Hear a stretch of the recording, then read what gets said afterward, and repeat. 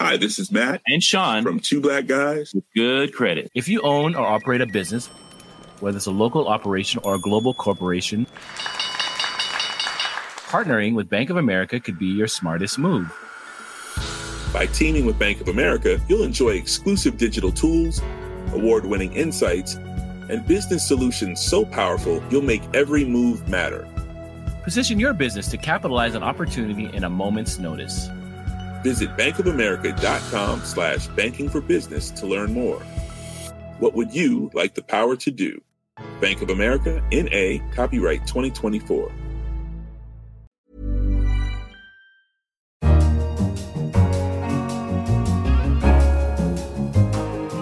Hello, and welcome to Babbage, The Economist's weekly science and technology podcast.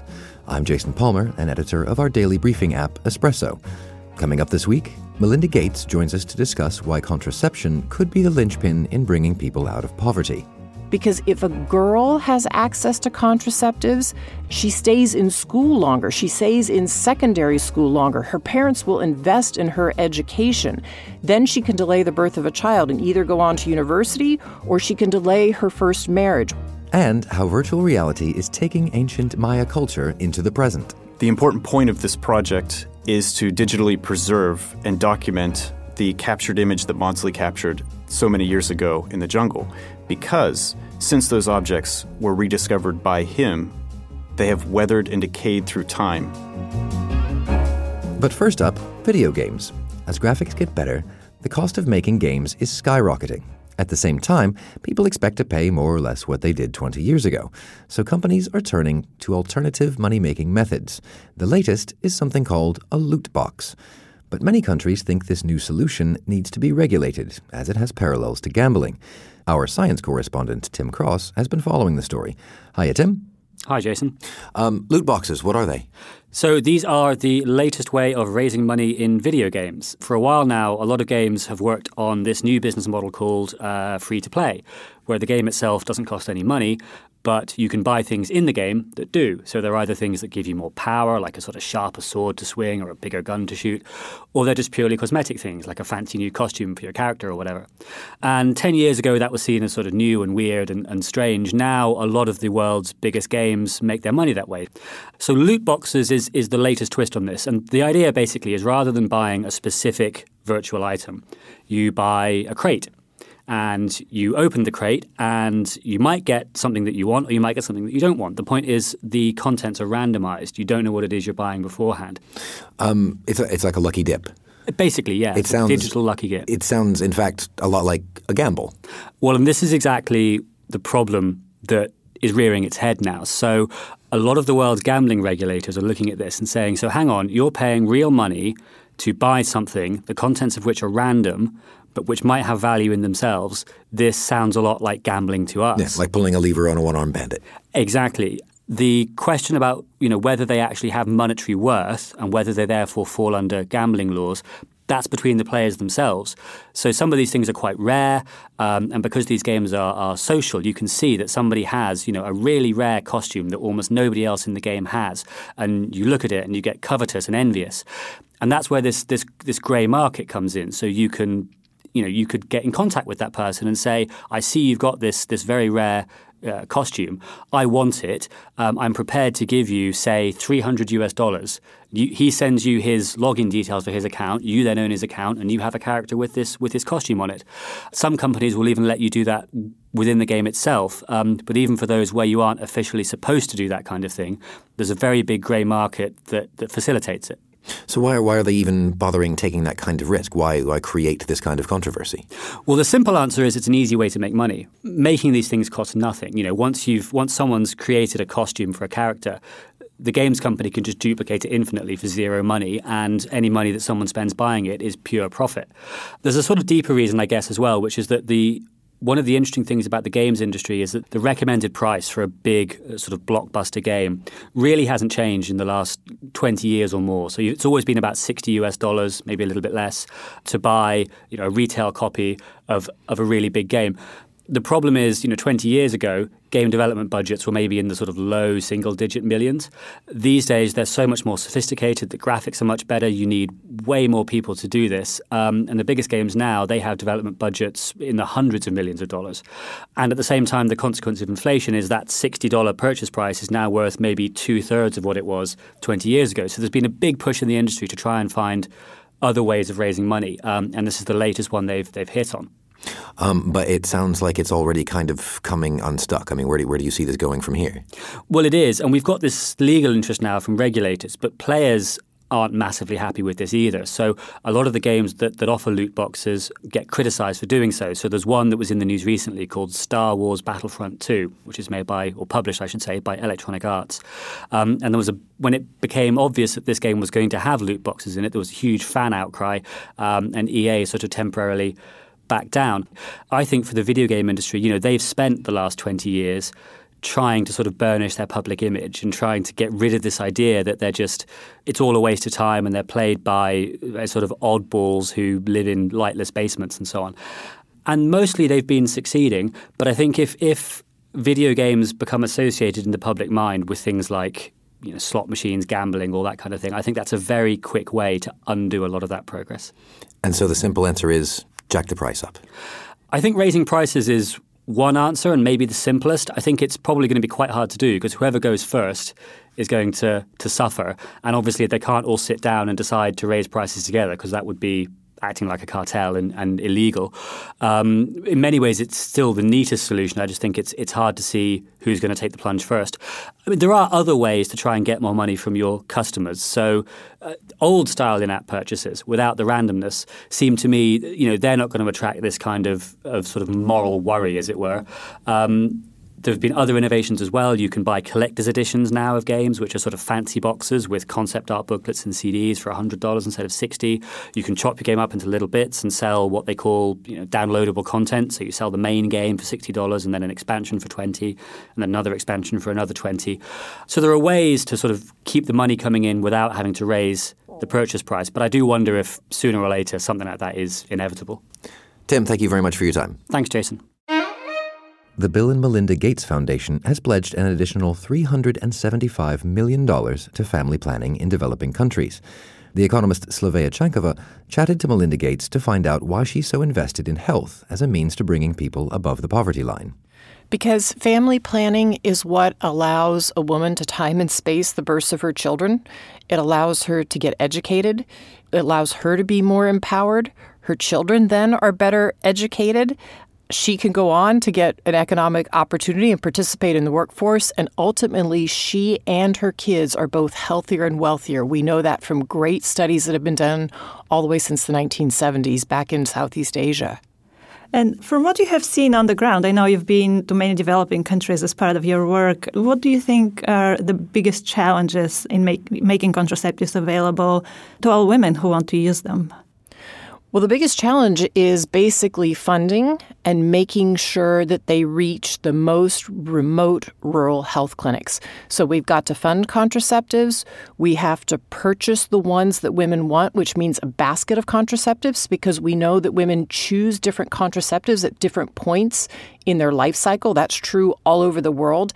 And if you have that basket of different types of contraceptives with different options and they're readily stocked, she will go into the clinic and use them and procure them and put them to work.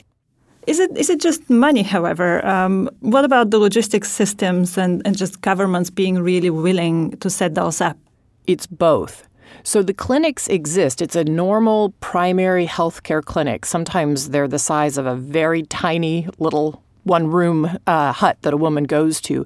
Those healthcare clinics exist, but it's both funding the supplies and then making sure that the supply chain reaches all the way out to the remote rural areas as well. The great thing, though, is when there is financing available, when there's either domestic resources available or there is donor money available, then the countries will start to do the work to make that supply chain work. Senegal is a perfect example. After 2012, when donor money came forward because of a big family planning summit led by the UK government and many others, our foundation and others, once money was available, Senegal went in and looked at their supply chain and realized they needed to separate the private sector part of it to actually procure and get the supplies out, but to do that in the government clinics. So they took the piece that private sector was good at, they split it away from the government, and they literally filled the government channel using a private sector supply chain. And they got cost efficiencies as well. And guess what? They got supplies out to all the remote rural areas. And that means women then have access. It's a very interesting model. Is it being replicated by any other countries? Yes. Senegal is a model for West Africa. And so many of the other West African countries are looking to Senegal to understand that. And even some countries from East Africa are visiting Senegal. The African health ministers, where they see things working, they talk to one another and then they go study one another's model. The other great thing is we're starting to see some countries like Indonesia or Burkina Faso in Africa who are saying we have to reach the youth, because if a girl has access to contraceptives, she stays in school longer. She stays in secondary school longer. Her parents will invest in her education. Then she can delay the birth of a child and either go on to university or she can delay her first marriage. Once she gets married, she's often expected to have a child. So if she can delay her first marriage, if she can stay in school longer, she then can also delay when she has children. And it means then that she can go on to participate in the economy. And so we're seeing, again, the CDG report points out, then she's not just working in unpaid labor, she's actually working in the labor market. And so when you see a place like Burkina Faso say, we have to go after the youth, or Niger, I was just there a few years ago, they're actually setting up specific doors for the youth to come into the clinic so that there's no stigma. If a young person comes in, they're teaching youth about their body. When you start to have that happen, that's how you really take advantage of this, what we call demographic dividend, which is, as you know, having kids who are healthy, who are well educated, and then can participate in the economy. Slavea Chankova speaking with Melinda Gates there. Now, for hundreds of years, Maya ruins were left undiscovered, hidden in the jungles of Central America, covered in trees, ferns, and dirt. Since their discovery, archaeologists have been busy preserving them and the artifacts they contain. 100 years ago, this was done by creating plaster casts and pictures or plates. But these have remained behind the scenes in the basements of various institutions. So Google and the British Museum have teamed up to make them available to everyone. How? By rendering 3D models of them online, 3D printing them, or even creating virtual reality versions of them. The Economist's deputy editor, Tom Standage, sat down to speak with Google's first staff archaeologist, Chance Kokenauer. The collaboration between the British Museum and Google Arts and Culture and the Guatemalan government for this recent project we unveiled is actually a personal one for me because I have been studying and working in the Maya world for a number of years. So the concept of this is that it basically picks up where a British explorer left off 130 years ago. And so the British Museum has a collection. It's called the Maudsley Collection of plaster cast molds as well as glass plates that were taken in the jungles of Guatemala, Mexico, and Honduras in the 19th century. But they've been inaccessible to the public since that time. So Maudsley went to that part of the world to document it using the sort of virtual reality technologies of his era, which is photography and plaster casts. Exactly. But it's all just been sitting locked away. It's been sitting locked away. Only a handful of researchers, Mayanists and epigraphers knew about it, but it hasn't been really opened to the public or to researchers in any easy way because of accessibility, of course, to the archives of the British Museum. It's not on display at the British Museum. The important point of this project is to digitally preserve and document the captured image that Maudsley captured so many years ago in the jungle, because since those objects were rediscovered by him 130 years ago, they have weathered and decayed through time. So the plaster casts and photographs have preserved that image of these glyphs and of that art. So these are now the most detailed records of what they originally looked like that we have. That's correct. So Maudsley himself said in 1899, it was the unexpected magnificence of the monuments which that day came into view that led me to devote so many years to securing copies of them, which, preserved in the museums of Europe and America, are likely to survive the originals. And he was talking about his first visit in 1882 to Quirigua in Guatemala. So if you take all of those high-resolution photographs, because he used quite large glass plates, didn't he? Yeah. And his plaster casts, and you digitize those, Yeah. you can present them using today's virtual reality technology or the web. Yeah, exactly. So you can do that in different ways. You can present 3D models using a 3D viewer. You can present the 3D models in VR. You can even 3D print them. The important thing to me is to be able to present it online for researchers to be able to access, to zoom in to the extreme details of these glass plates, as well as rotating and zooming the 3D models, manipulating light around them so you can more easily see the carvings. Because when Maudsley took photographs and made plaster casts of these objects, he recognized it as art, and he wanted to communicate and capture the image of the Mayan civilization to share it with the world. But at the time, he didn't know that this was effectively a language. And that language has only been deciphered basically in the 1980s to the most part, and it's being deciphered more and more until today. So what this means is one of the largest archives of Mayan art and language is now online for researchers and the general public to access. Can you tell us about some of the other projects that you're working on? So the Preserving Maya Heritage project is only the beginning.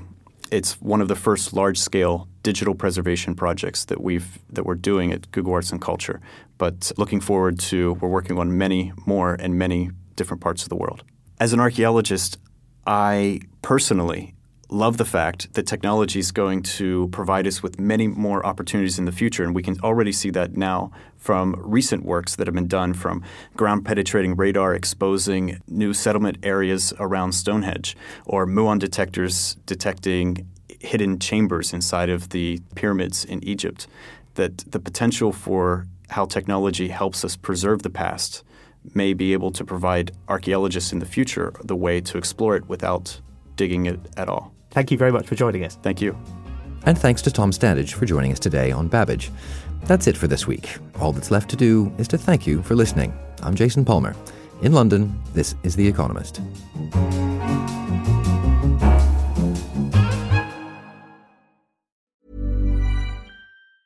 Hi, this is Matt And Sean from Two Black Guys with Good Credit. If you own or operate a business, whether it's a local operation or a global corporation, partnering with Bank of America could be your smartest move. By teaming with Bank of America, you'll enjoy exclusive digital tools, award-winning insights, and business solutions so powerful you'll make every move matter. Position your business to capitalize on opportunity in a moment's notice. Visit bankofamerica.com/banking for business to learn more. What would you like the power to do? Bank of America, N.A., copyright 2024.